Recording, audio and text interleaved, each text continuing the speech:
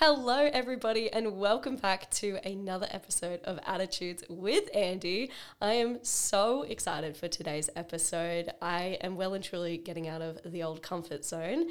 So let's get into it. Relationships, intimacy, and sex. These three things are super important to our lives, but are we focusing on them, doing it right, and how the heck do we get better at them? Well, never fear, because today I've got Tyran Mowbray on to answer everything and more.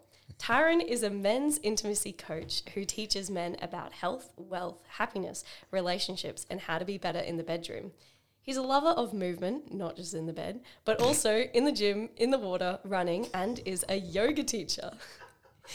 He's genuinely one of the most confident humans I've ever met. He's built like a machine and shows pure love to everyone around him. I cannot wait to delve into these topics with him today because we are in good hands. So welcome, Tyran. Thanks, Andy. That's one of the best intros I've ever received. Thank you so much. That was really beautiful. Oh, you're welcome. I was going to intro it. Let's talk about sex, baby. Let's talk about you and me. Yeah. And then I was like, grow up, Andy. I would have liked that too, but no, thank you. So I thought we would kind of get straight into it because when I heard you were a sex coach, I was like, that's a thing? Yeah, who needs foreplay? Let's just go straight in dry. Yeah, exactly. So how did you become a sex coach? Well, I just explored sex a lot, really. Like, that's the short answer. But, you know, quick background. I'm a 36-year-old Australian bogan that grew up in the country. I played Aussie rules football. I drank piss. I took drugs, and I had sex with as many women as would let me during my adolescent years, you know, same as a lot of other dudes. And I created a lot of unhealthy habits, you know, without going too deep. A lot of unhealthy habits around love and intimacy and sex and porn and, you know, I love and I love women and I love to be loved by women, you know, and I love to love women also. And, but I definitely, and I, you know, all I've ever wanted to do is become a dad and have a family and be really, you know, loving and generous and kind and have that in my life. But I had a lot of insecurities, you know, and I grew up in a world where the more women that loved you, quote, pardon me, the more manly you were. You know, like the more encouragement you got from your mates, the more supported you were by your peers, especially in footy clubs and stuff. And so having certain levels of insecurity or doubt about who I was and, you know, who I am and how good of a person I was and how accepted I can be, I sought that love and adoration from my peers. And so I would do things that would create love and adoration from my peers, and that included sleeping with women and having debaucherous stories about where you had sex and how you had sex and what you did during the sex. And, you know, I didn't realize it at the time, but I just realized that I was creating all these really unhealthy relationships around women and sex and self-gratification. And obviously that turns to porn, and then, you know, Tinder came along and all those types of things. So it was just like, I wasn't really getting the emotional depth in the sexual interactions. It was always about having the next story to tell the boys. And then I had a relationship from 23 to 26, and that kind of changed a lot because I got to experience a whole different, you know, like I was single I had a 4-month relationship when I was 16. And then she cheated on me, and that was obviously very heartbreaking. And so I kind of closed my heart. And so from 16 to 23, I was just single and debaucherous the whole time. And then I met my first real girlfriend, and we were together 3 years, and we bought a house and dogs and cars and like the whole thing. Renovated the home together. And, I mean, you know, like, yeah, we would have sex, but like there wasn't great communication. And I had all these desires that I'd never fulfilled because I'd never been with someone more than, say, twice really, or 3 times during my prepubescent years or my pubescent years. So we never really explored that much. And then we broke up I won't get into that, it's a whole nother podcast. We broke up, and again, I was really shattered. She had a new boyfriend a couple of weeks later. We'd been together 3 years, you know, and I understand now she was just dealing with her own heartbreak. But at the time, it hurt. And so I shut my heart again and went back on a rampage. And I slept with more women in the next 2 years than I had in the 8 years previously, or 10 years previously since I lost my virginity. I was just on a rampage, fuck women, fuck them.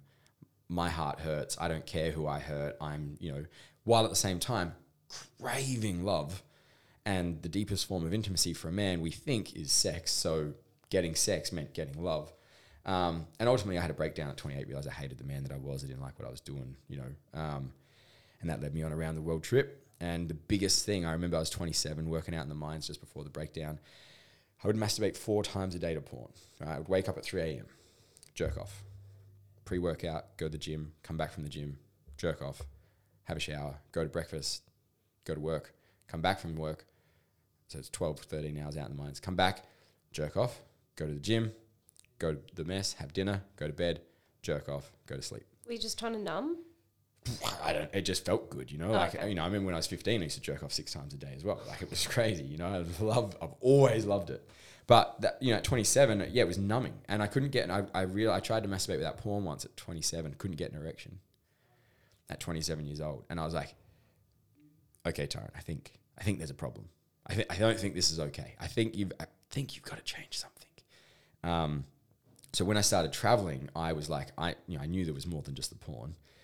I did everything opposite to the way the old Tyran would have done it. I lived in my tent, I hitchhiked, I fucking became vegetarian, I went and studied yoga and Buddhism, I hitchhiked, I, did everything backwards.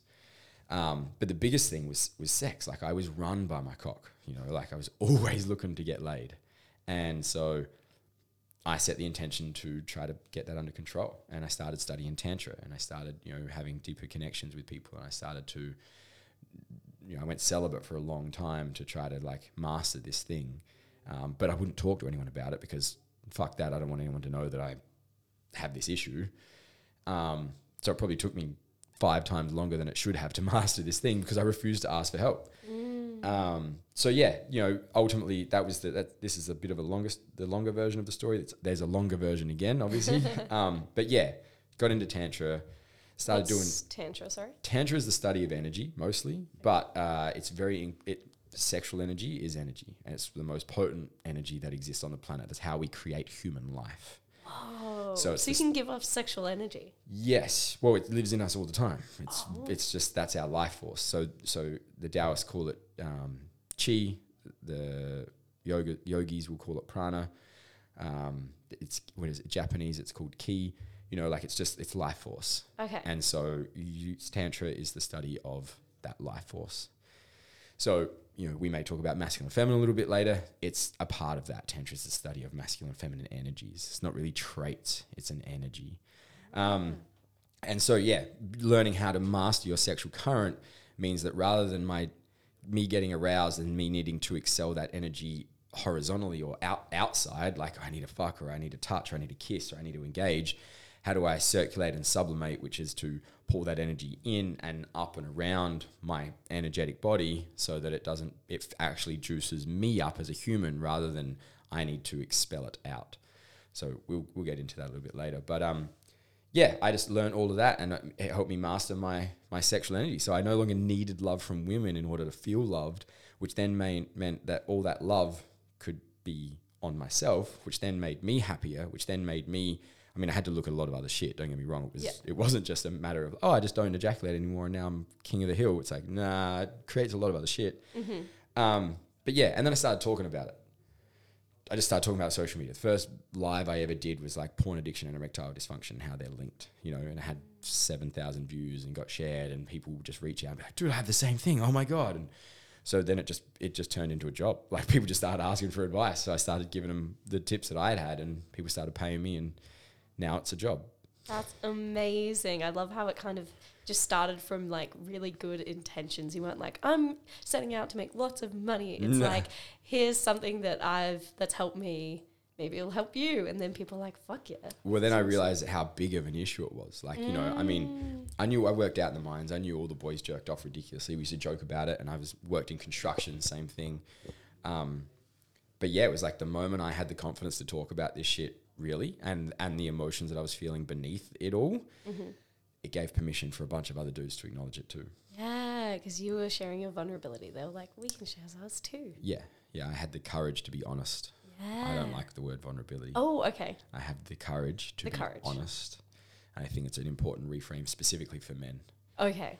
Because vulnerability, I'm not saying it's not vulnerable. It is vulnerable. Yeah. But if we, like, it's a massive trigger word. Okay. You know, I hear a lot of women these days like, I just want my man to be more vulnerable. I want my man to be more vulnerable. Be more vulnerable. And to be honest, a lot of them don't actually want their man to be vulnerable. They want the truth. But if a man is over vulnerable, the polarity dies, and all of a sudden he's not seen as strong. He's seen as weak. And I think reframing of like, can you just express the truth to me? Can you have, you know, if we frame it as courage, all of a sudden it changes the whole energetic dynamic around how we communicate. Okay. So, yeah. Because men will look at the word vulnerability and be like, weakness. Yeah.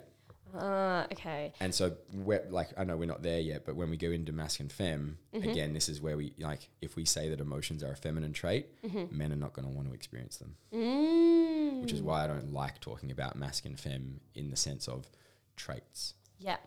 Yeah. Yeah. Okay. Oh, I'm so excited. So, that was like an incredible story and like a lot of kind of hard truths that you had to face and a lot of going in and self-awareness.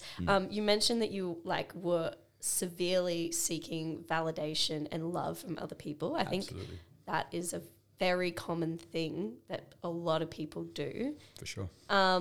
What's something that people can do to kind of start like giving themselves this love, like realizing that you can love yourself and you don't need the external validation? So the two biggest practices, that's the simplest, and you know, people that quote succeed in life probably do both of these practices or at least one of them. The first one is to journal. Like, it's so simple, but just journal, because we live in our heads, right? Like, we're constantly psychoanalyzing ourselves and experiences and relationships and people and jobs and like kids and families and all this stuff. Just journal. Like, the biggest thing I did when I knew nothing else, I just used to write. You know, I've got books and books and books of weird, fucked up thoughts that I just wanted to get out of my head. So journal is number one. Number one, journal. Journal every day. Journal every day, 10 minutes, 20 minutes, just random shit. And if you've got nothing to say, just write on the paper. I have nothing to say. This is dumb. I don't want to be here, blah, blah, blah. Like, just do it. Yeah, you know? get like, it out. just get the practice of writing.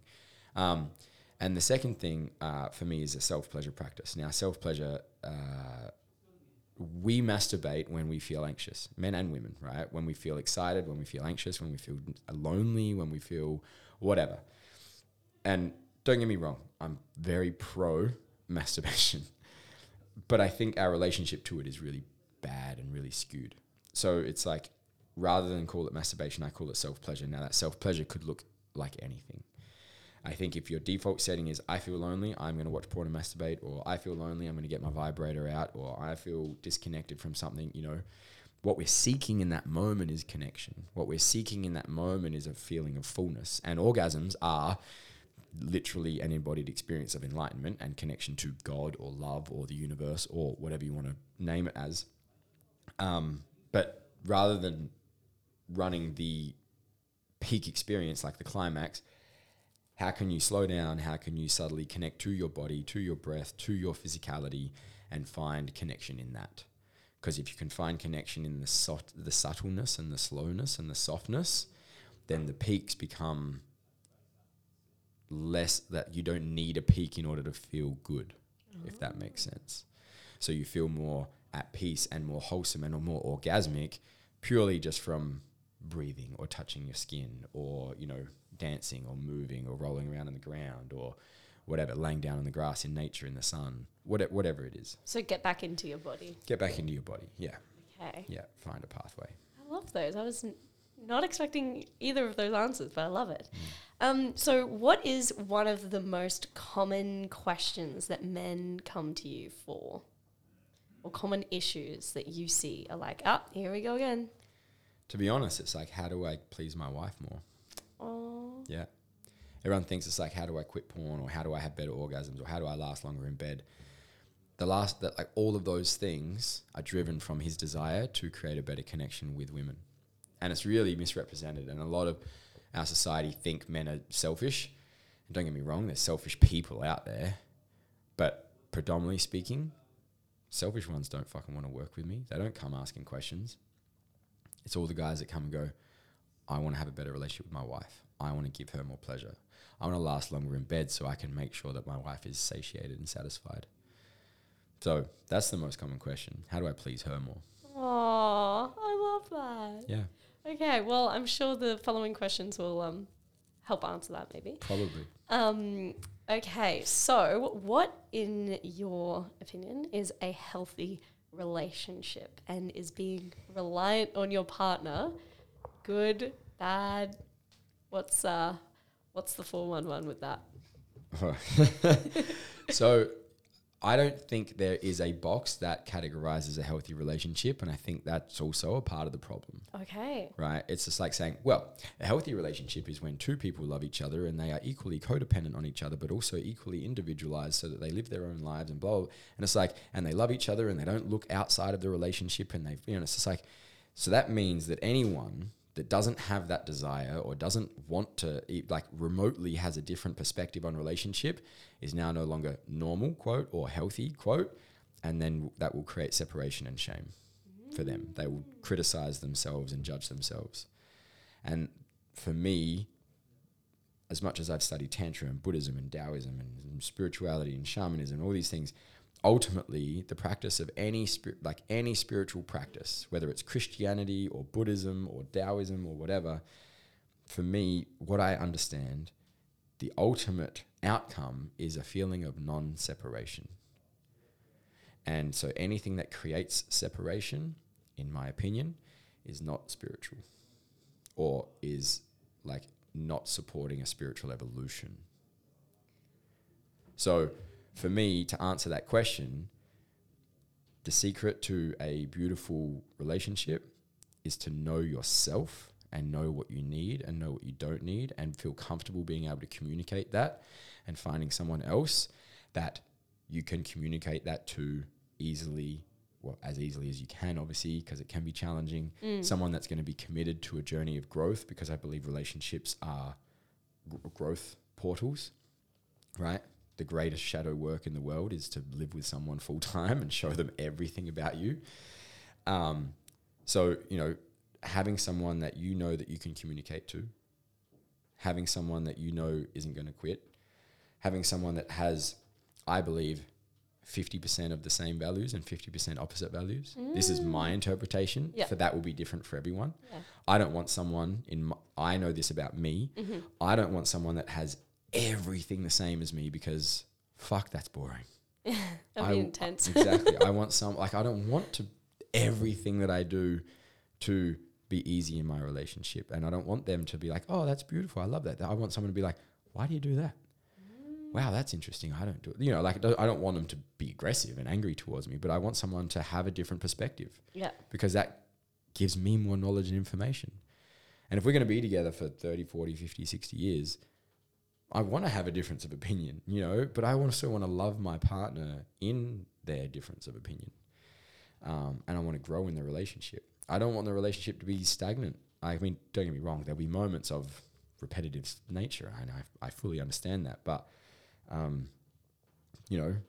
want everything to be possible with my partner. And that's because I know myself. Yeah. You may have different desires in a relationship. So the best relationship is the one that challenges you 20% of the time and supports you 80% of the time, in my opinion. Oh, I like that. 80-20. 80-20 rule. Yeah. I think that's great. I was saying, because they say that like a relationship is like a mirror for your flaws. And, if you get triggered by something they say, it's like, oh, well, like what's going on? And then I was saying to somebody, I was like, oh, I think I'm like really open to a relationship this year because I really want to learn that. And they were like, yeah, but every like interaction with another person is a type of relationship. You don't need to have an intimate relationship to learn that. And I was like, holy schnitzels, that's so true.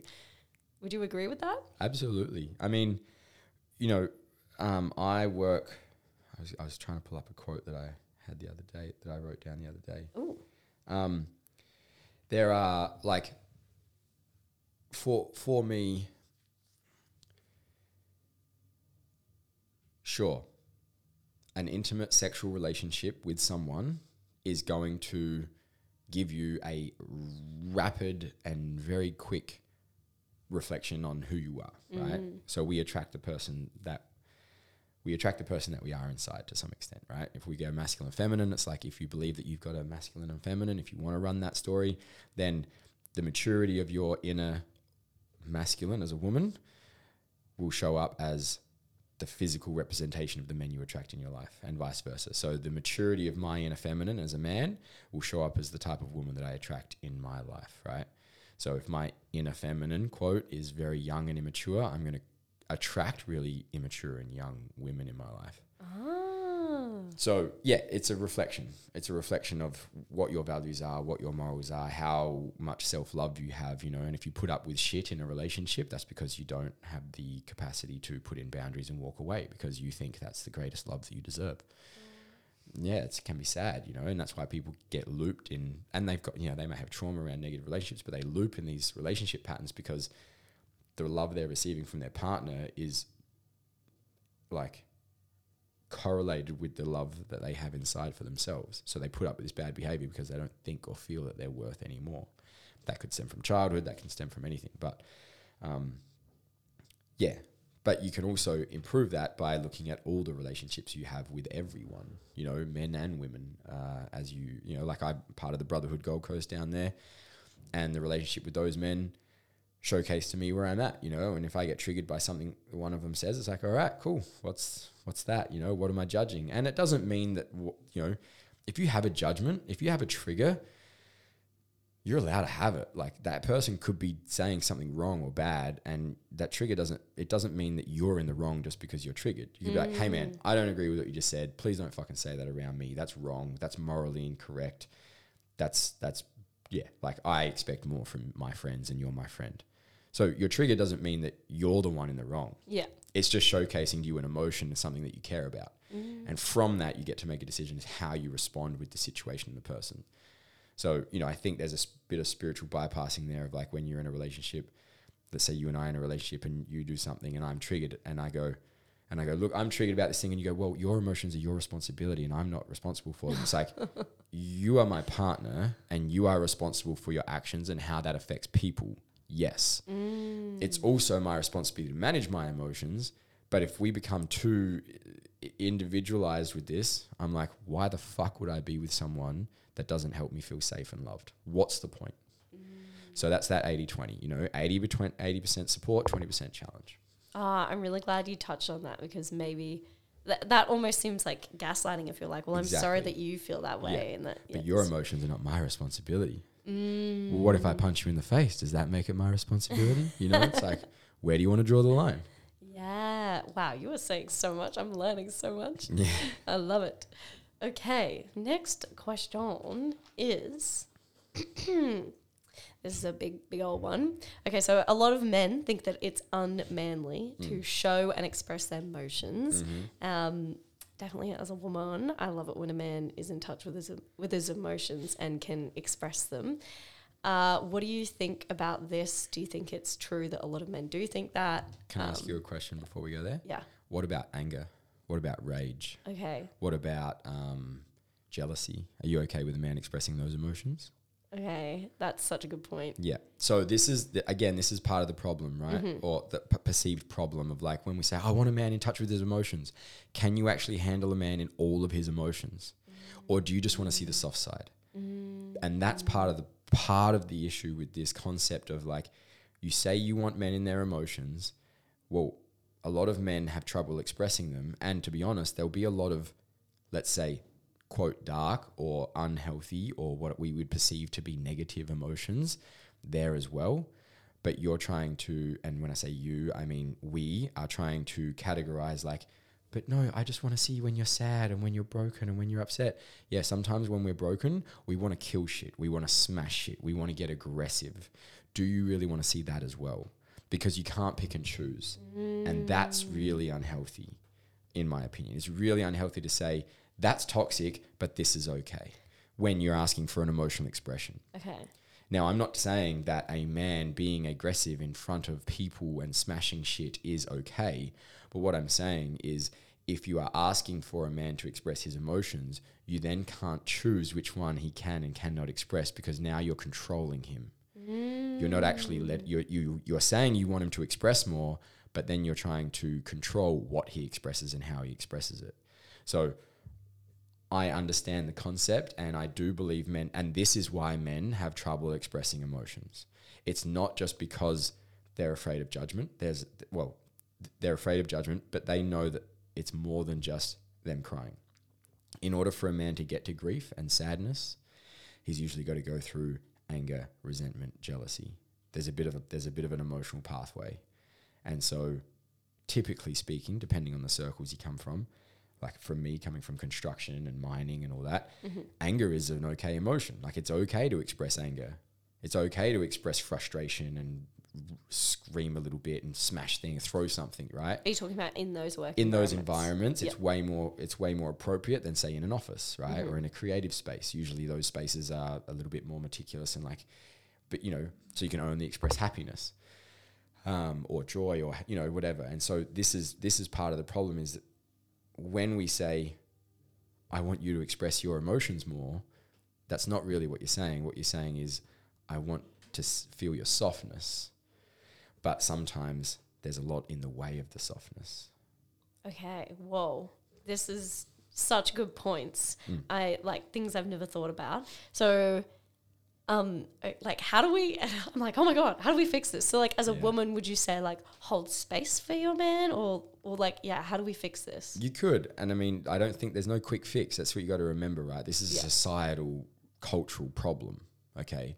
So this is why I run men's work, because I don't actually think, like, I do not believe that a man should be aggressive towards a woman. I do not believe a man should be, you know, smashing things and damaging things in front of a woman or his family. You know, my dad was quite aggressive and, you know, had aggressive traits, and it intimidated me a lot and I think that was, like, if he had just hit me when I'd done something wrong, that would have been easier to deal with than watching him lose his mind and smash things, right? And so I'm not saying that that's okay.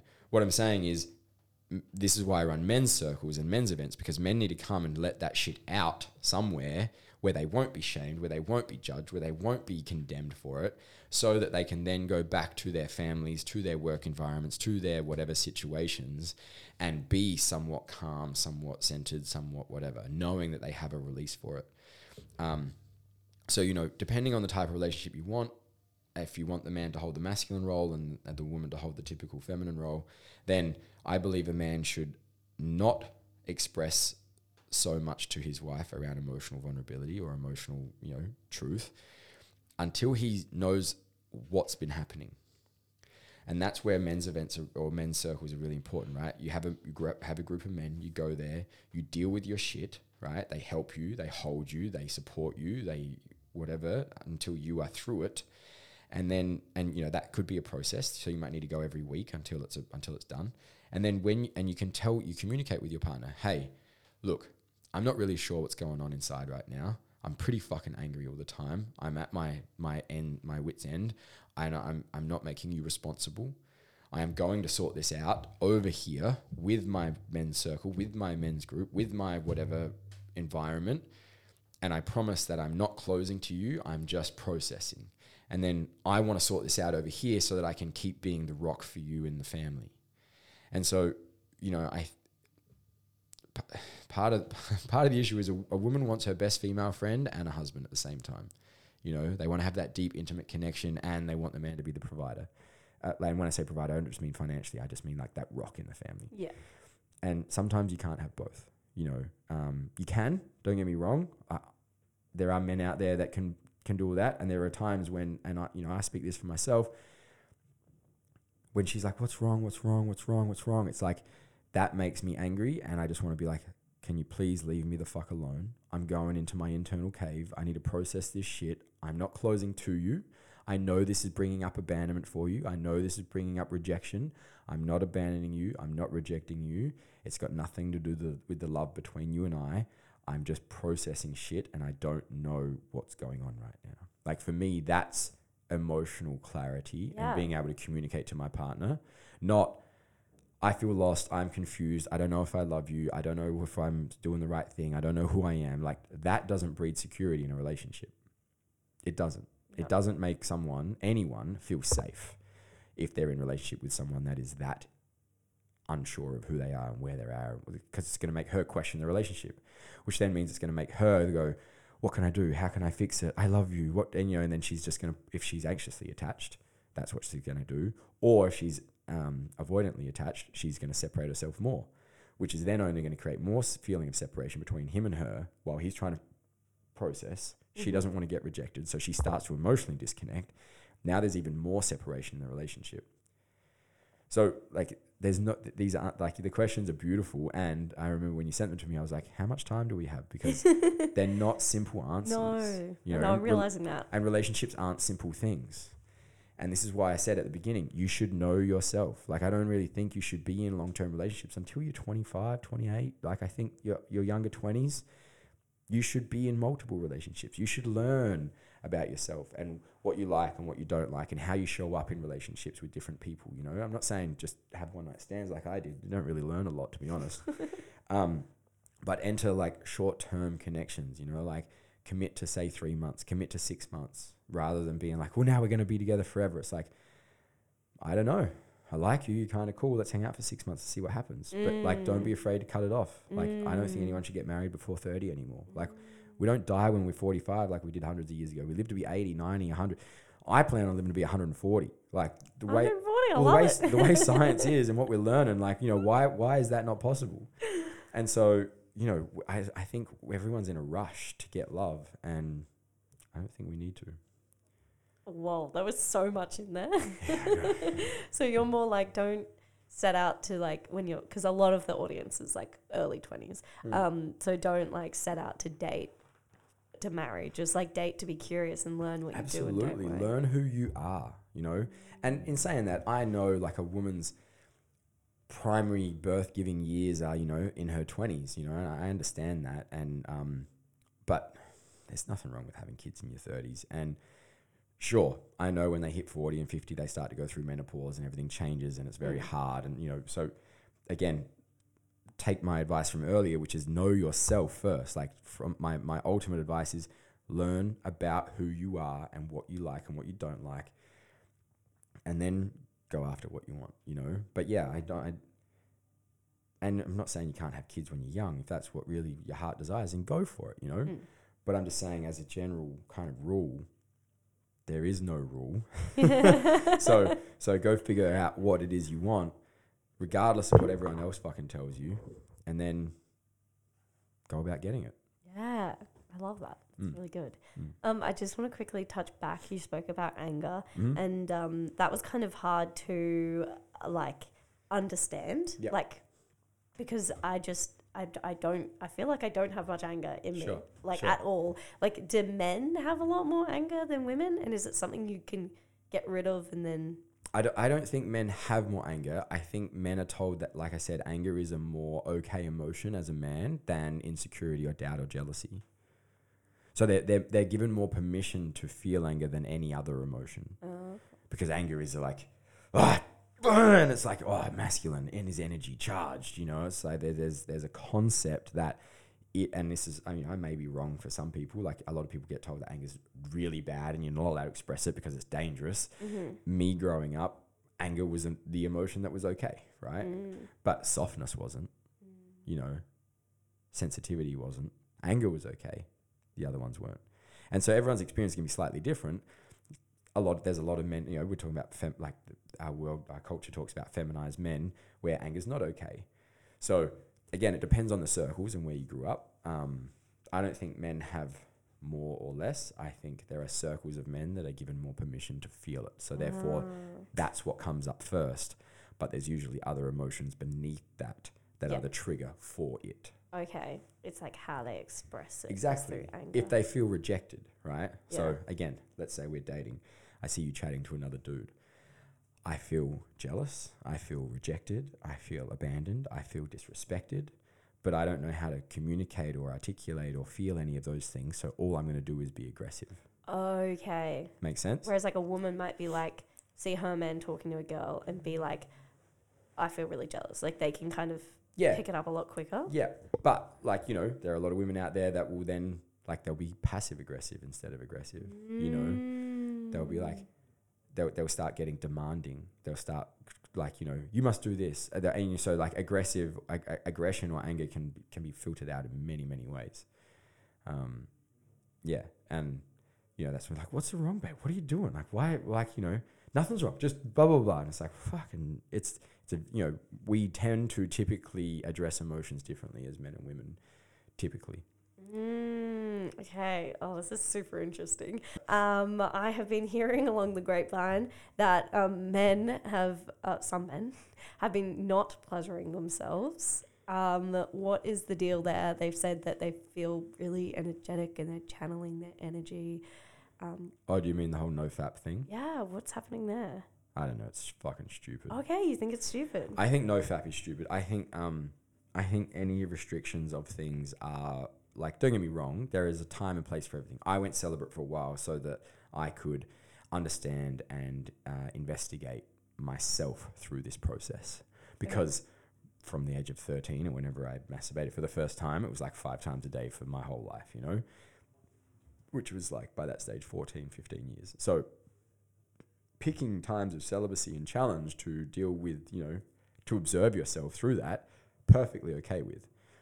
But the whole, I never ejaculate anymore and I don't touch my dick, it's like, what the fuck?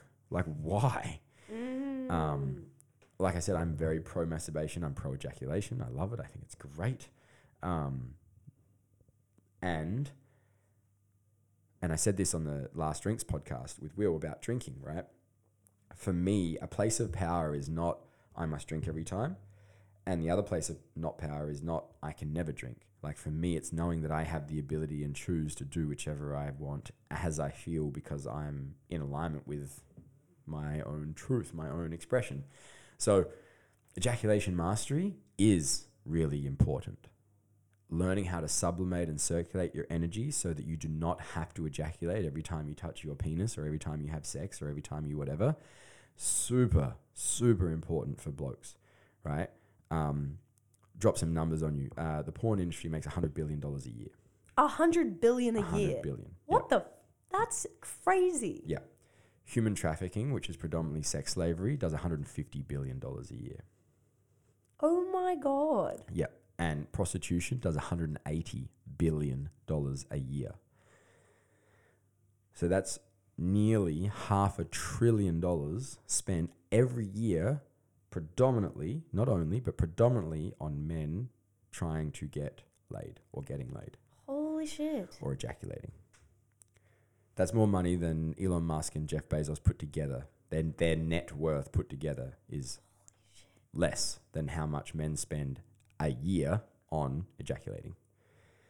So that's not to include all the money that gets spent on troubled relationships, sex therapy, fucking sexual assault, the rape victims, you know, all of the other fucked up shit that comes with this. So ejaculation mastery is really, really, really important. Imagine if young boys from the age of 13 or 14 were taught about sexual energy, taught about their cock, taught how to manage this thing, this life force that moves through them that makes them want to fuck anything that moves, because that's literally what happens. You're 14 and you're just like, holy shit, Miss Jennifer has boobs and I never noticed, and oh my God, and I have a hard-on under the table every fucking drama class, and it's like, all of a sudden, that's what happens. Whoa. And we don't really understand, or we don't really give it the fucking, the amount of consciousness that it deserves. It's like, it's intense for these young men to then, all of a sudden, it's like, I've run workshops with men and women, and when and we go, okay, women, I want you to embody your masculine, right? All right, so I want you to imagine you've got a penis and you're blah blah blah, whatever. You know what they do? They walk around fucking everything. They just walk around like thrusting and like humping each other. Like, oh my God, oh look at this, oh my God. And it's like that again. When I was before, that's the maturity of their inner mass, because that's what happens when you're 14 and this fucking puberty hits you. All of a sudden, all you want to do is like fuck and move and penetrate and thrust, and like you don't know what to do with it. And because no one tells any of these young boys what to do with it, what do? They turn to porn. They jack off 8 times a day. They watch fucking gang sex and blah, blah, blah. And like it's, you know, and so that you're imprinting into these young boys' brains from such an early age, this is what it is. And it's like, it's fucking toxic. Like that's toxic culture. So, you know, And the no fap is then just the shaming of it. Like, it's just the other extreme of like, I never ejaculate, I don't touch my dick at all, I abstain from blah, blah, blah. And it's like, that's not mastery. That's not mastery of your sexuality, you know? And so, like, coming back to the whole self-pleasure, like, we masturbate when we're anxious, we masturbate when we're nervous, we masturbate when we're lonely, we masturbate when we're disconnected. Self-pleasure, I call it self-pleasure more than masturbation, is an opportunity to connect to your body, connect to yourself, connect to your soul, to connect to, you know, God, universe, love, whatever, that feeling of wholeness that we all crave. That's why we crave sex, because when we orgasm, when we climax with someone, it's the ultimate feeling of bliss and connection and love and harmony. And it's beautiful. And we should have that. And that's why we crave it so much, because we feel so disconnected normally.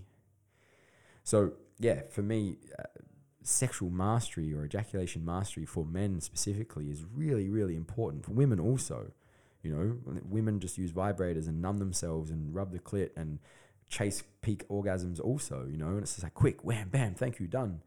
I would rather have sex once a week for 2 hours than every day for 2 minutes, you know, like, because that 2 hours will be so much more nourishing and beautiful and connected. Yeah, so, you know, men that don't pleasure themselves, the whole no fap thing, I think it's stupid. I think it's important to do in periods. Go celibate for a while. Yeah. Refocus, like practice discipline, self-discipline. And I tell men, I'm like, cool, you want to know how strong-willed you really are? Like really, like you want to know how strong-willed you are? Quit sugar and masturbation for 1 month and see how you go.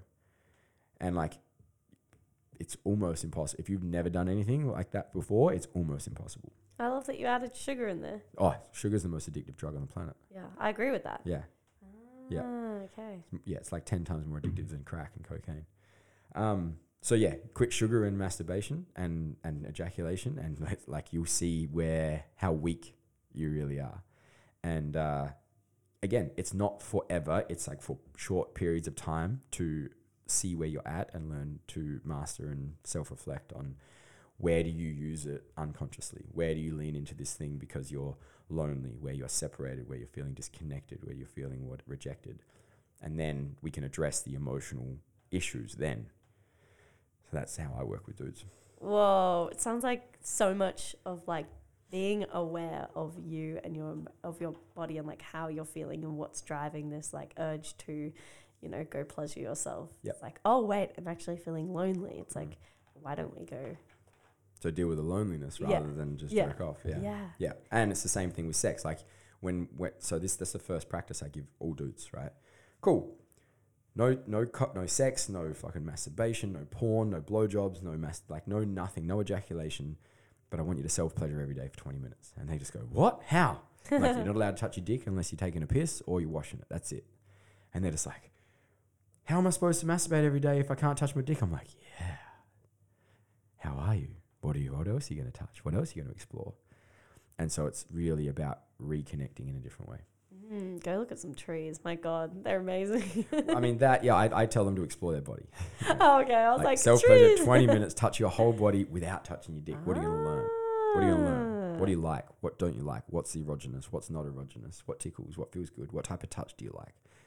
How bored do you get? How frustrated do you get? Because you're so addicted to achieving a goal rather than just being with whatever's in the body. Damn, I can imagine this really improves their sex life once they over a little bit. Like I basically within 4 to 6 weeks, most of them are having full body orgasms. Yeah. Oh, amazing. Okay, I have some more questions here. So, what does intimacy mean to you? Well, it means what it says. To get intimate. We'll break it down. In? To me, I see. Oh, I'm really glad we broke that down together. That's not where I was going. Into me, I see. Into me, I see. And when you share that with another, into me, you see. That's what it means. That's so sweet. Yeah. Okay. Simple. Yeah. When you allow someone to see into you beneath the layers that you generally express, that's intimacy. Wow. Okay. And how do we create more intimacy? know yourself. Full circle moments. Full circle moments. Like, know where you block intimacy. Know where you limit your ability to receive love or connection. Know where you and why you stop people being allowed into the deeper layers of your heart. You know, I believe the heart has layers, like an onion or like a parfait. That's a Shrek reference. I was thinking Shrek. Yeah. It has layers. And so, you know, and I believe like at the at the core of our heart is infinite soul crushing love that, you know, is indestructible. But because we've been hurt, we start to build these layers and barriers and walls. And so we have testing mechanisms. You know, we create tests and gates and barriers, and it's like, so some people we can let some people in to a certain depth, and then when they break the trust, we go, okay, cool, you can't come any closer. So a lot of people we just have right on the outer, you know, but then we have different layers. And I mean, I could make a map and go, okay, these are the layers and blah blah blah, but it's like I hate maps. I don't hate maps. I've got a lot of them. I hate frameworks that make people like, I hate to see like posters when I'm like, this is healthy masculine, this is unhealthy masculine. It just makes me angry, right? Because they're like, a healthy masculine is responsive, an unhealthy masculine is reactive. And I'm like, well, there are times when I'm reactive. There are times when I am, because like something happened and I'm reactive. It doesn't mean I'm unhealthy. It just means that I'm having a moment of emotional response. You know, I'm sorry that I wasn't able to master my emotion 24/7, 365. You know, it's just like, I hate those lists, because what that does is, like I was saying earlier, is it creates shame. The moment I'm in my unhealthy child or my unhealthy masculine or my fucking blah, blah, blah, now I'm going to criticize myself because I'm not divine. I'm not healthy. I'm not in my perfect state. You're a fucking human, right? And so for me, I don't like those separation lists, but I do believe that we have layers of the heart. We test people before we let them in each layers, and because we're afraid of getting hurt. But actually, you can never be hurt. Like, the heart can never break. It's like, if you believe in the soul is perfect and unbreakable. Wow. What about times when you've been so heartbroken your heart hurts? Is that because we all just say it's heartbreak? I don't know. Yeah, I don't know. Like, don't get me wrong, I've been there, right? Yeah. I've been there. I've been cheated on. I've been abandoned. I've been rejected. I was open relating and polyamorous for a couple of years. I watched my partner have sex with someone when I said no. I've had sex with people when in front of their partner, when their partner, like, you know, I've really fucking explored a lot and tested all these emotional barriers and boundaries. And it does hurt. It does fucking hurt. But does the heart break into pieces so that it can never be rebuilt, or do the barriers of love that you have put there break so that you can feel the infinite love that you are? Because ultimately speaking, you are love. You were born in, if you're religious, in God's eyes, perfect. And so you have made up a story as to why, like in that moment, witnessing my partner have sex with someone, the story that I wanted to run was, you're not good enough, you're rejected, you're a piece of shit, you're not a good lover, you're a jealous man, you're a whatever, like whatever the stories were. And what my heart breaking, if I'm to spiritualize this, it wasn't my heart breaking so that, like, with those stories being reaffirmed, it was me actually feeling the love that I am, knowing that I can never be hurt. And the stories are there trying to justify the wall, but the wall's being broken in that moment. But you have to surrender to the pain, because if you do not surrender to the pain, then you loop in trauma. Whoa. And for me, that's what grief is. Like, grief is in the way of love, but you cannot feel grief if you do not feel love. Yeah. Yeah, like when your grandma dies, and you're grievous. You know, you have grief about your grandma dying. Why? Because you fucking love her and you miss her and you've lost her. Yeah. But you haven't lost her, because she'll be with you forever in your heart. Yeah. And so the love is the same. Like, the love of your grandma will always be in your heart. The love of your grandpa, the love of your ex-wife or your ex-girlfriend or your ex-husband, even though it was fucking hard and they did something wrong and blah, blah, blah, the love will always be there. And we think that love is being taken away from us. And we have to remember that love will always be there, because that's how we heal our own bullshit stories about love being bad, or, you know. Oh, that's amazing. I believe that as well. Anytime I'm like grieving or like really missing my mum, I'm like, how amazing is that? Like, I have so much love, like, still there. It's Exactly. like, learning to love that as well. Oh shit, there was something I was gonna ask.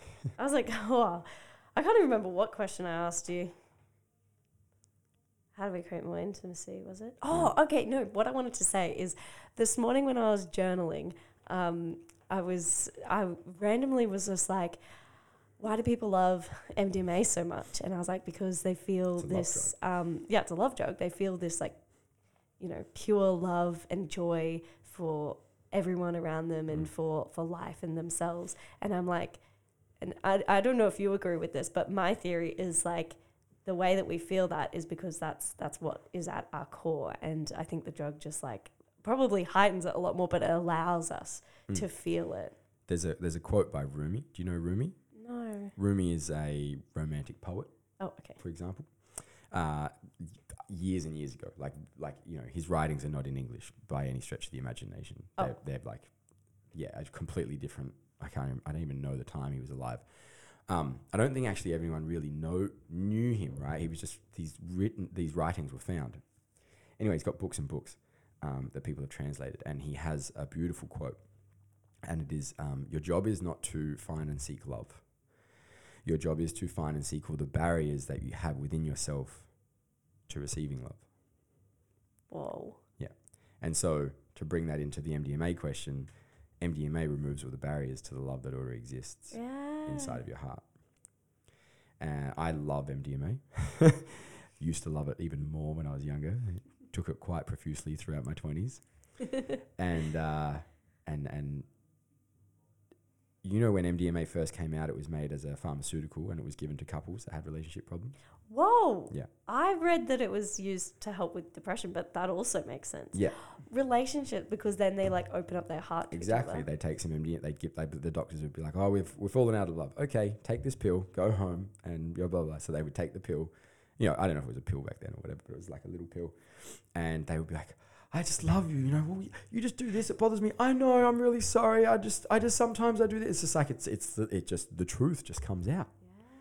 You know, the truth just comes out, and all of a sudden they love each other and they have amazing fucking sex, and then they're reconnected again, and then not all the problems, but a lot of the problems have dissolved, because, you know, the biggest problem in relationships is we just hold on to shit and we don't let it out, and we build resentment, and then that resentment festers into like this nasty shit, and then we make our partner responsible for all the fucking problems in our life. When if we just said 3 months ago or a year ago that, hey, I really don't like when you do this one thing.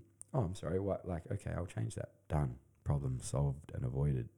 But we're so afraid of, one, hurting the other, two, being rejected, that we just we don't communicate honestly, and the resentment builds, and then relationships break down. Like, please tell me how two people that loved each other and committed to marriage and a family 10 years later hate each other and are literally trying to cause each other grievous harm. Like, how does that happen? What happens in that 10 years? They don't communicate. Exactly. Like what? Like, there's no other way, right? Like, something happens, they don't express it, and then other things happen, and it just festers and boils. Like, it's just, and sure, I know we grow and we evolve, but if we were actually growing and evolving, you'd be like, hey, like, I've fallen out of love with you now, and I just want to move on. And you wouldn't be trying to, you know, play the children against your ex-partner and be a piece of shit, because, and this is not gender, this is both genders. I work with both genders, and both of them have this experience. When you're trying to apply the children against the other parent because you're the one harboring all the hate for them because you feel like they're the ones that did everything wrong. And it hurts. It hurts my heart when I talk to people like this, you know. Most of the time it's the people receiving it, not the people doing it. Not all the time. But yeah, it sucks. Intimacy is the most starved thing on our planet.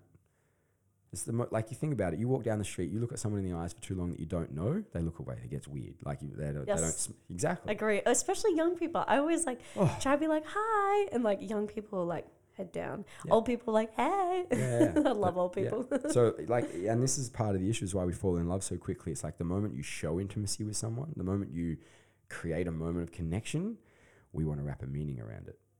because we're so starved of it. Instead of just like appreciating it. Yeah, instead of just being like, oh, that was a beautiful feeling or sensation, or like, you know, oh, that must mean we're soulmates, or that must mean we need to have sex, or that must mean we need to blah, blah, blah. And it's like, well, that must mean I'm gay because he's a dude. And it's like, fucking hell, calm the fuck down, guys. Like, it's called intimacy. It's just called intimacy. And it's you can called be connection. intimate with not just relationship-wise. You Yeah. can be intimate with everyone. Absolutely. Okay. Like, again, there's like layers of intimacy, right? Sexual intimacy, physical intimacy, emotional intimacy, erotic intimacy. Like, you know, you could just, you could put whatever adjective in front of it that you want, right? Like, it's intimate to cry in front of someone.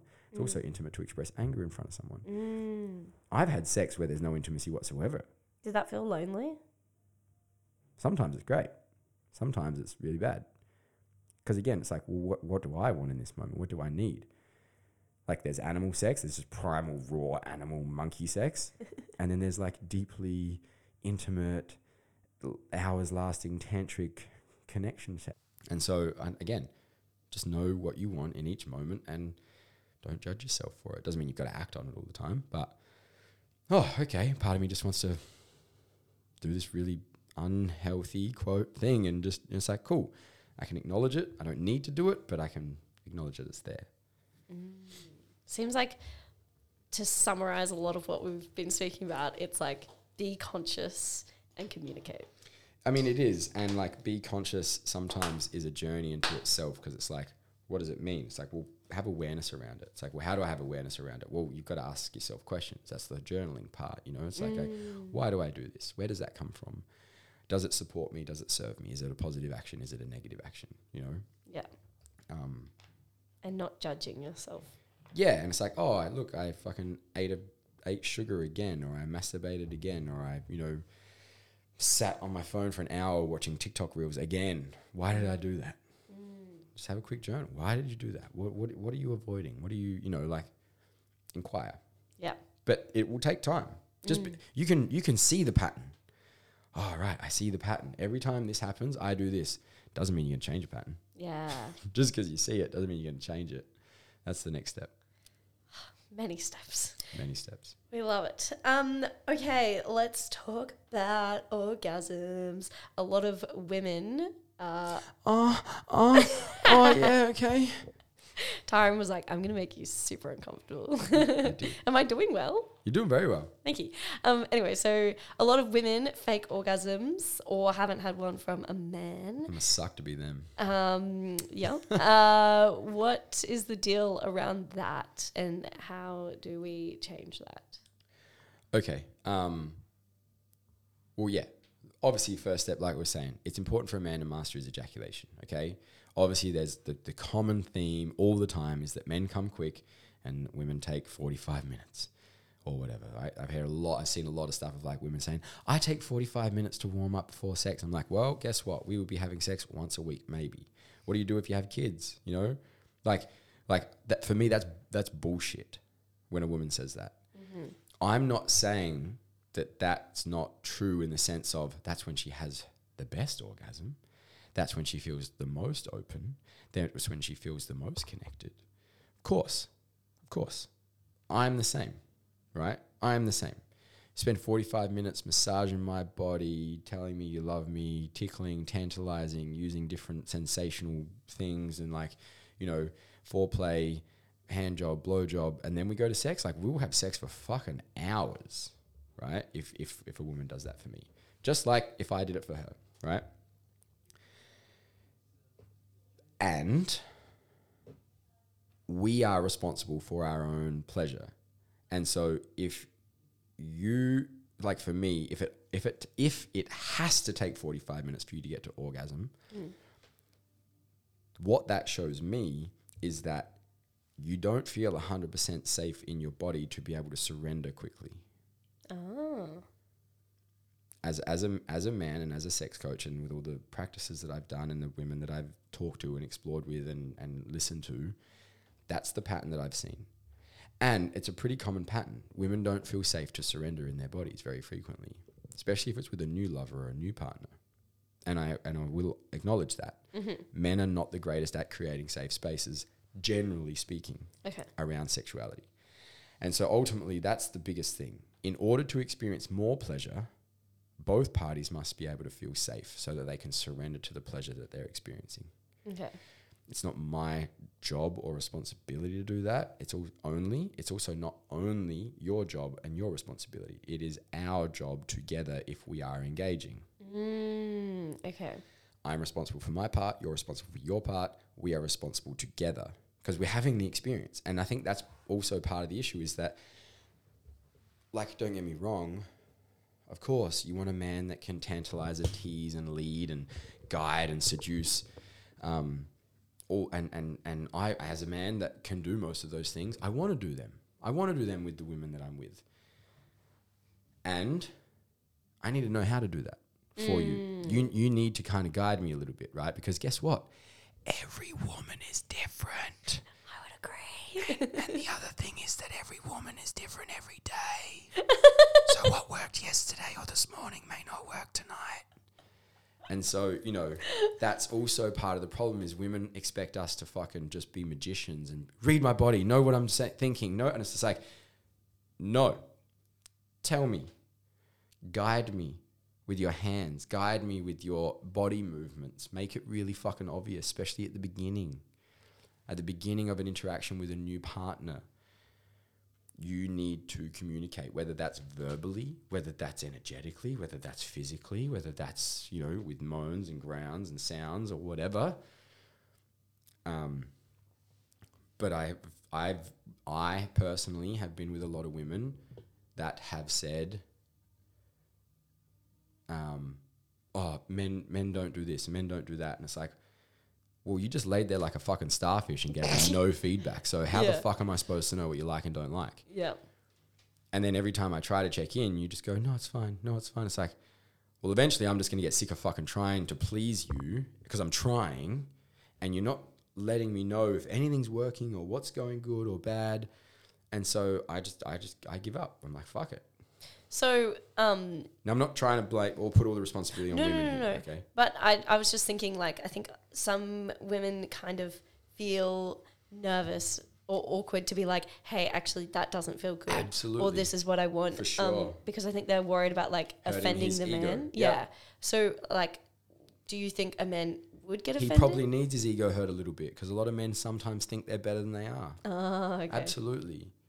Like, Okay. I think, like, so here's my thing, right? To move just beyond sex, but let's focus on sex. Okay. But also take this into consideration in the broader sense. Mm-hmm.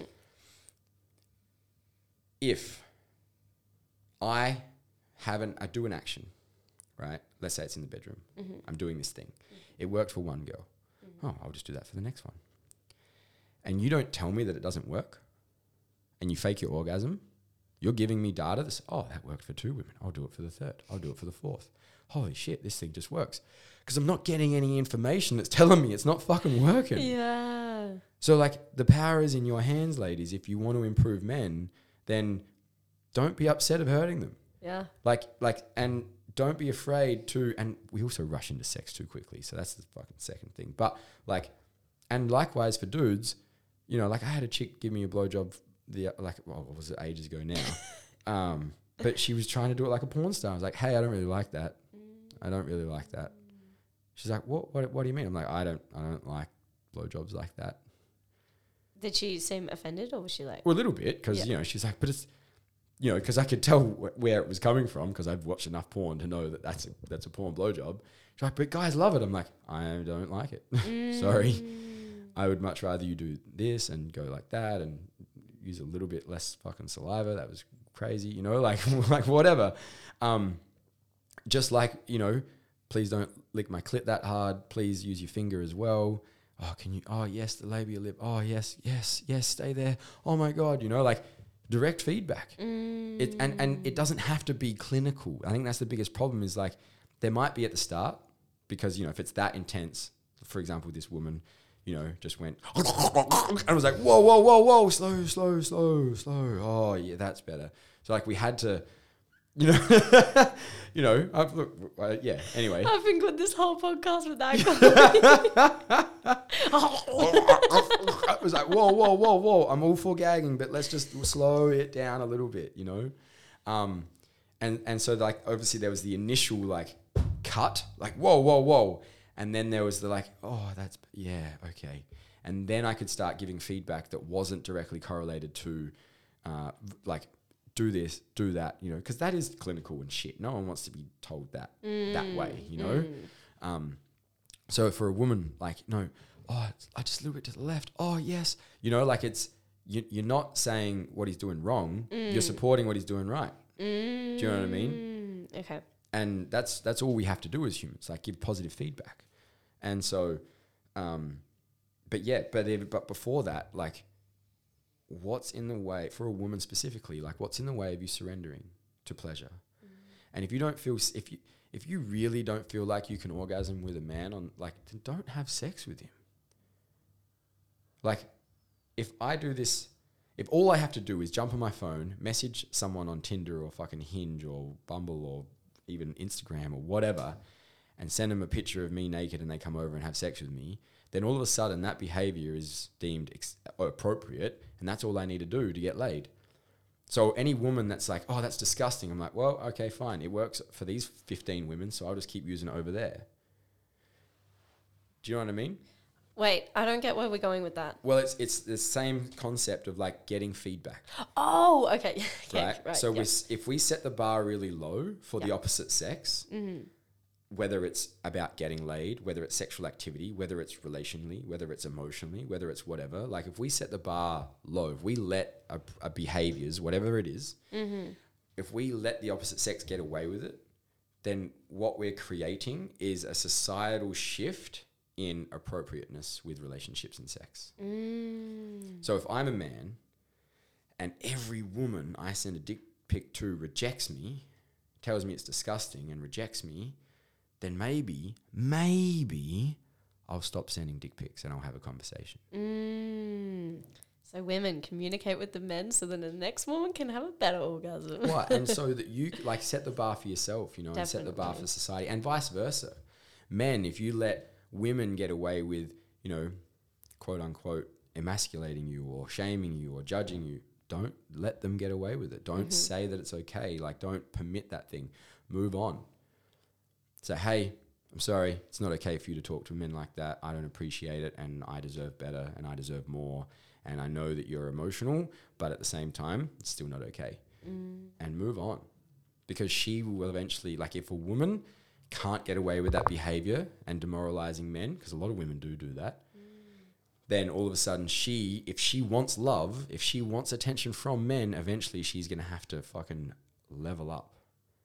And this, like, but, you know, no, we all have our own insecurities around love, so we all sacrifice and compromise and allow shit to get through, and, you know, that's what's created this downward trend around behaviors towards people, I believe. Whereas, like, if we have our own love, then we're like, I don't need to accept that behavior because I have my own love. Exactly. Don't know if that ties in.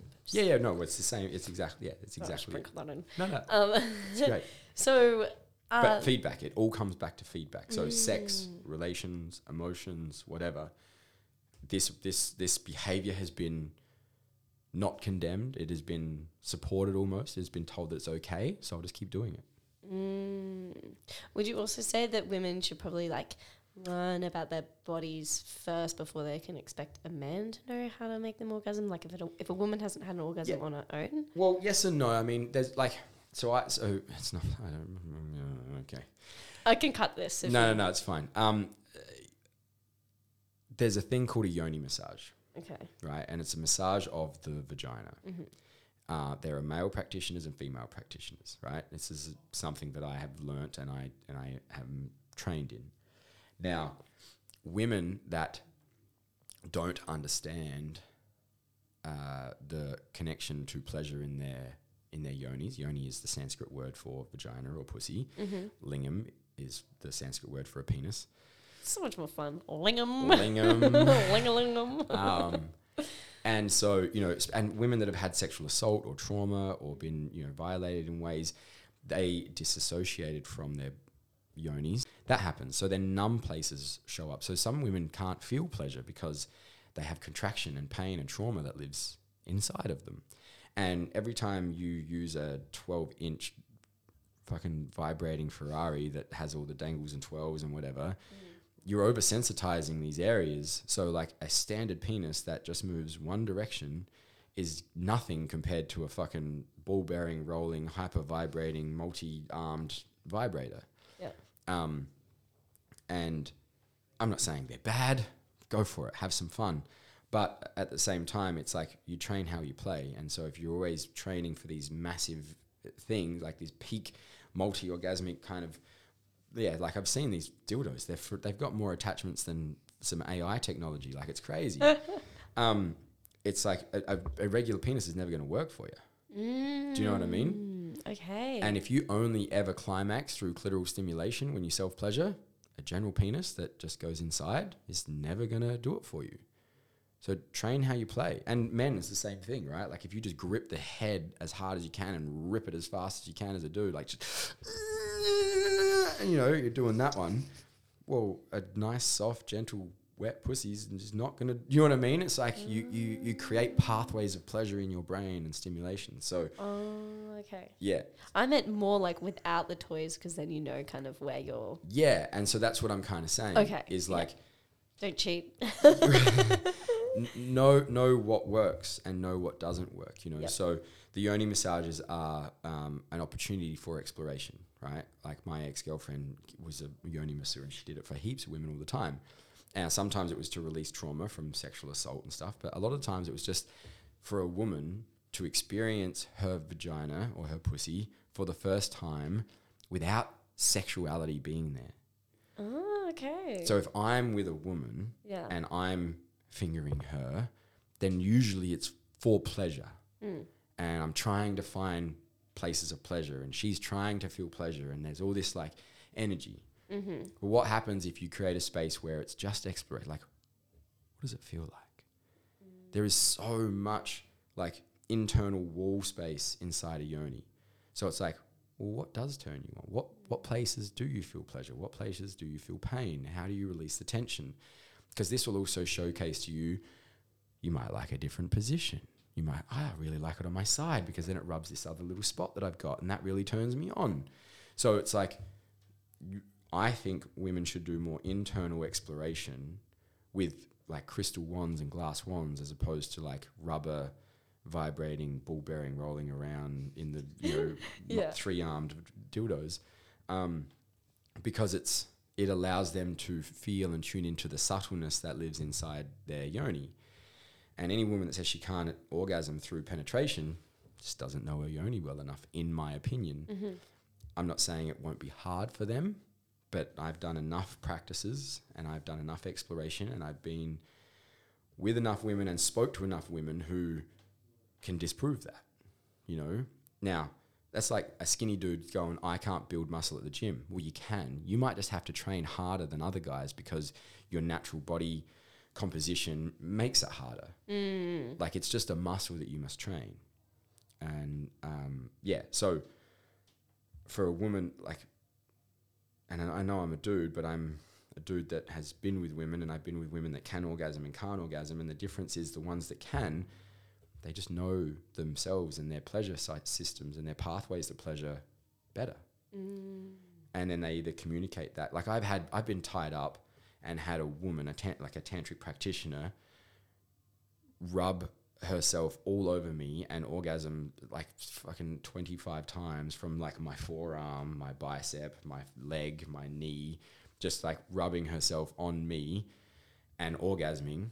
And then untying me going, see, I don't need you for my fucking pleasure, so don't bring that fucking ego shit. And I was like, okay, let's go, you know? And it's like, that's a woman that has mastered her own pleasure, like, pathways. She knows how to turn her off. She is a walking orgasm pretty much all the time. So, you know, and I'm not saying we all have the time for it, we all have the desire, but it's like, if you want to improve an area of your life, guess what? You're going to have to fucking start doing work in that area. Whether you're a dude or a chick, whether it's sex or relationships, whether it's business or personal fitness, it doesn't matter what it is. You're going to have to spend time, money and effort and put in the work. Whoa, that was an amazing answer. This is so much. I can't wait to re-listen to this. Okay, how do people spice up their sex life? Add cayenne pepper. It'll burn. Again, like, it depends on what your sex life is, right? Like, so I know people in the kink scene and they're like, hey, let's spice it up tonight. Let's do missionary. So it really depends on where you come from. But obviously, predominantly speaking, I'm assuming most people that listen to this have sex in 3 positions and always in the bed, you know, or maybe on the lounge room floor occasionally, or maybe in the shower. And the reason we don't explore is because we're afraid of being shamed or ridiculed or made fun of by the person that we love. So, you know, the number one easiest way is to like put some time aside and don't have penetration. The same as I tell men not to ejaculate or have sex or masturbate and then explore their body for 20 minutes, do the same thing. Like, what's it like to be tied up? What's it like to be blindfolded? What's it like to use a kitchen spatula as a spanking tool? You know, like how do you spice up your sex life? I mean, you just add some imagination. Be curious. Yeah, you know, like sexting is a great one. I love sexting partners. I love sending cheeky like little videos and stuff like that. You know, it's a massive turn on for me. I like to have sex in public places. I was like, should I say it? I'm just fucking going to say it. I like to have sex in public places. You know, is it like the thrill of getting caught? You're not supposed to. I'm a big boundary breaker. Like I love breaking boundaries. I love like doing what I'm not supposed to do. So you're obviously a very confident man, as everyone is hearing you right now, and very comfortable with yourself and your sexuality. Have you always been like this, and how did you get here? Well, I mean, sorry. Tyran's tired. The short answer is no, I haven't always been confident. I mean, a lot of my friends may have thought I was. So I applied, I got asked to apply for Married at First Sight earlier this year. Shut the front door. Yeah. You're kidding. No. And I didn't make it, as apparently they couldn't find me a match. Too unique, or they're too afraid to put me on television. I'm not sure, one or the other. Anyway, I had to ask my friends in the interview process. I'm not allowed to share too much of it, but like they said, like, how would your friends describe you? So I just messaged my friends, like some of my oldest mates, and said, I'm applying for this TV show. How would you describe me? And I just sent them a picture of the one box, and I just committed to writing whatever they put down. Right? Yeah. I got some very interesting feedback. You know, so I got like MILF Slayer, big cuddly teddy bear, nudist. There are not enough words in the English dictionary. You know, but I also got compassionate, caring, kindest man you'll ever meet. Yeah, and I've always been loud, right? I've always been loud, but that loudness came from insecurity, not from confidence. Okay. Now these days, I think I'm less loud. Even though I talk more and I have a bigger audience and I speak a lot, I don't feel like energetically I'm loud, but it doesn't come with the same like, look at me, look at me, look at me, I want attention. Very, very frequently anyway. So, you know, and like I said, that journey, I had a breakdown at 27, realized I didn't like the man I was, couldn't stay committed to a goal, had spent tens of thousands, if not like hundreds of thousands of dollars just on partying and doing dumb shit. You know, got involved with bad people, lost my girlfriend, my dogs, my house, you know, like just fucked up a lot. So haven't always been confident, have always had the ability to be perceived confident, you know, like get a few beers in me when I was younger and like be on the stage and talk to people and lap dance and like, you know, used to hunt out hens nights when I was single and go give their lucky hen a lap dance and, you know, go try to pick up all the bridesmaids. So like, yeah, one would perceive me to always be confident, but I don't believe that to be true. I believe a lot of it to come from insecurity and doubt. And these days, am I confident? I mean, can I get up on stage in front of 400 people and like facilitate a process? Yes. Is that confidence? Maybe. You know, I have a lot of doubts and insecurities inside of myself, just like everyone else. You know, I'm currently training for an Ironman, And big part of me doesn't believe I can do it, you know, and it's 8 months away. And so what I'm doing is I'm training every day on repeat to showcase to myself that I can do it, you know. Like I ran an ultra marathon the other week. I ran 55Ks, longest I've ever run. And Wow. I sat in the shower and cried afterwards because I was like, holy fuck, I just did that. You know, it was just like, people see what they want to see. And sure, I present certain aspects of myself on social media and when I'm around people. And generally speaking, I'm pretty confident and comfortable in who I am, and I'm pretty comfortable in my abilities. But, you know, quite often I get shook, and I have moments of doubt and stuff as well, just like everyone else. Yeah. But I've learned how to process those things. Yeah. You know, I have practices and tools that I use, and what I've found is that the gaps in between my downs are becoming longer. Okay. And the downs don't last as long. Yeah, because you're aware. Because I'm aware of what's happening, and so in those moments of fear or insecurity or whatever, I can do the things that I need to do to get back to that state of love and self-appreciation, so that I can then go out to the world and be the love that I know I am. Yeah, because you know yourself and you're like... Because I know myself. Full circle once again. Full circle. That is incredible. There's two things I want to just finish on here. And Yes. one is like, you know, I work with a lot of dudes, and some of them are hyper successful as far as financial and business goes. And, you know, they obtain all this success and they get to a place of like, well, now what? Like, I run a $10 million, $20 million company, but I'm not happy. I thought this was going to make me happy. And so one thing I've unpacked is that the journey to success, whatever that is, it never starts with a goal. It always starts with a question. And that question is, who am I? And until you know the answer to that question, or at least some answers to that question, you'll never be happy or successful or content in your life. So ask yourself that question, and you may not like the answer to start with, but keep digging. And that is what will help you know yourself more and make decisions in relationships, in sex, in life, or whatever, that last much, much longer than the 1 year goal you set yourself at New Year's. Whoa. Incredible. I love that. Well, is there anything else you'd like to add to that? Kill with the truth, don't torture with lies. Kill the truth, don't torture it with lies. Kill with the truth. Kill with the truth. Don't torture it with lies. Ooh. I love it. The truth will set you free. It'll also hurt. Yes. Yep. I love it. Okay. Well, thank you so much for your time and your energy. I really appreciate it. If the people, the homies want to find you, where can they find you? Facebook, Instagram, and TikTok. Tyran Mowbray on all of them. Tyran.Mowbray on Instagram. Tyran Mowbray on Facebook. I have a professional page and a personal page, so please look at the professional page. I've been talking about this stuff for years. So like there is, how old am I now? 36 on Monday. So there is 6 years worth of content on Facebook. Whoa. Instagram less, but still, there is a lot there. You won't get through it all. But go have a look, go have a look and go into the past and have a look at some videos. And, you're not going to like everything. So a lot of the stuff I say can be triggering.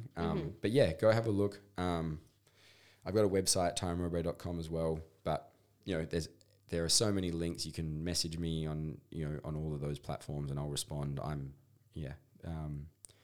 pretty accessible. Otherwise, I'm down at Burleigh Monday, Wednesday, Friday, Saturday. Down at Burleigh Surf Club, training with the boys in the morning. Yes, with the Brotherhood. Brotherhood Gold Coast. So yeah, come down, have a chat, have a yarn. Yeah. Incredible. Well, we will wrap it up here. Thank you so much, everybody, for listening. If you did enjoy it, feel free to put it on your story, tag us. We'd love to know who is listening. And I'll see you guys next week for another episode. Bye. Bye. Bye. I love Boy.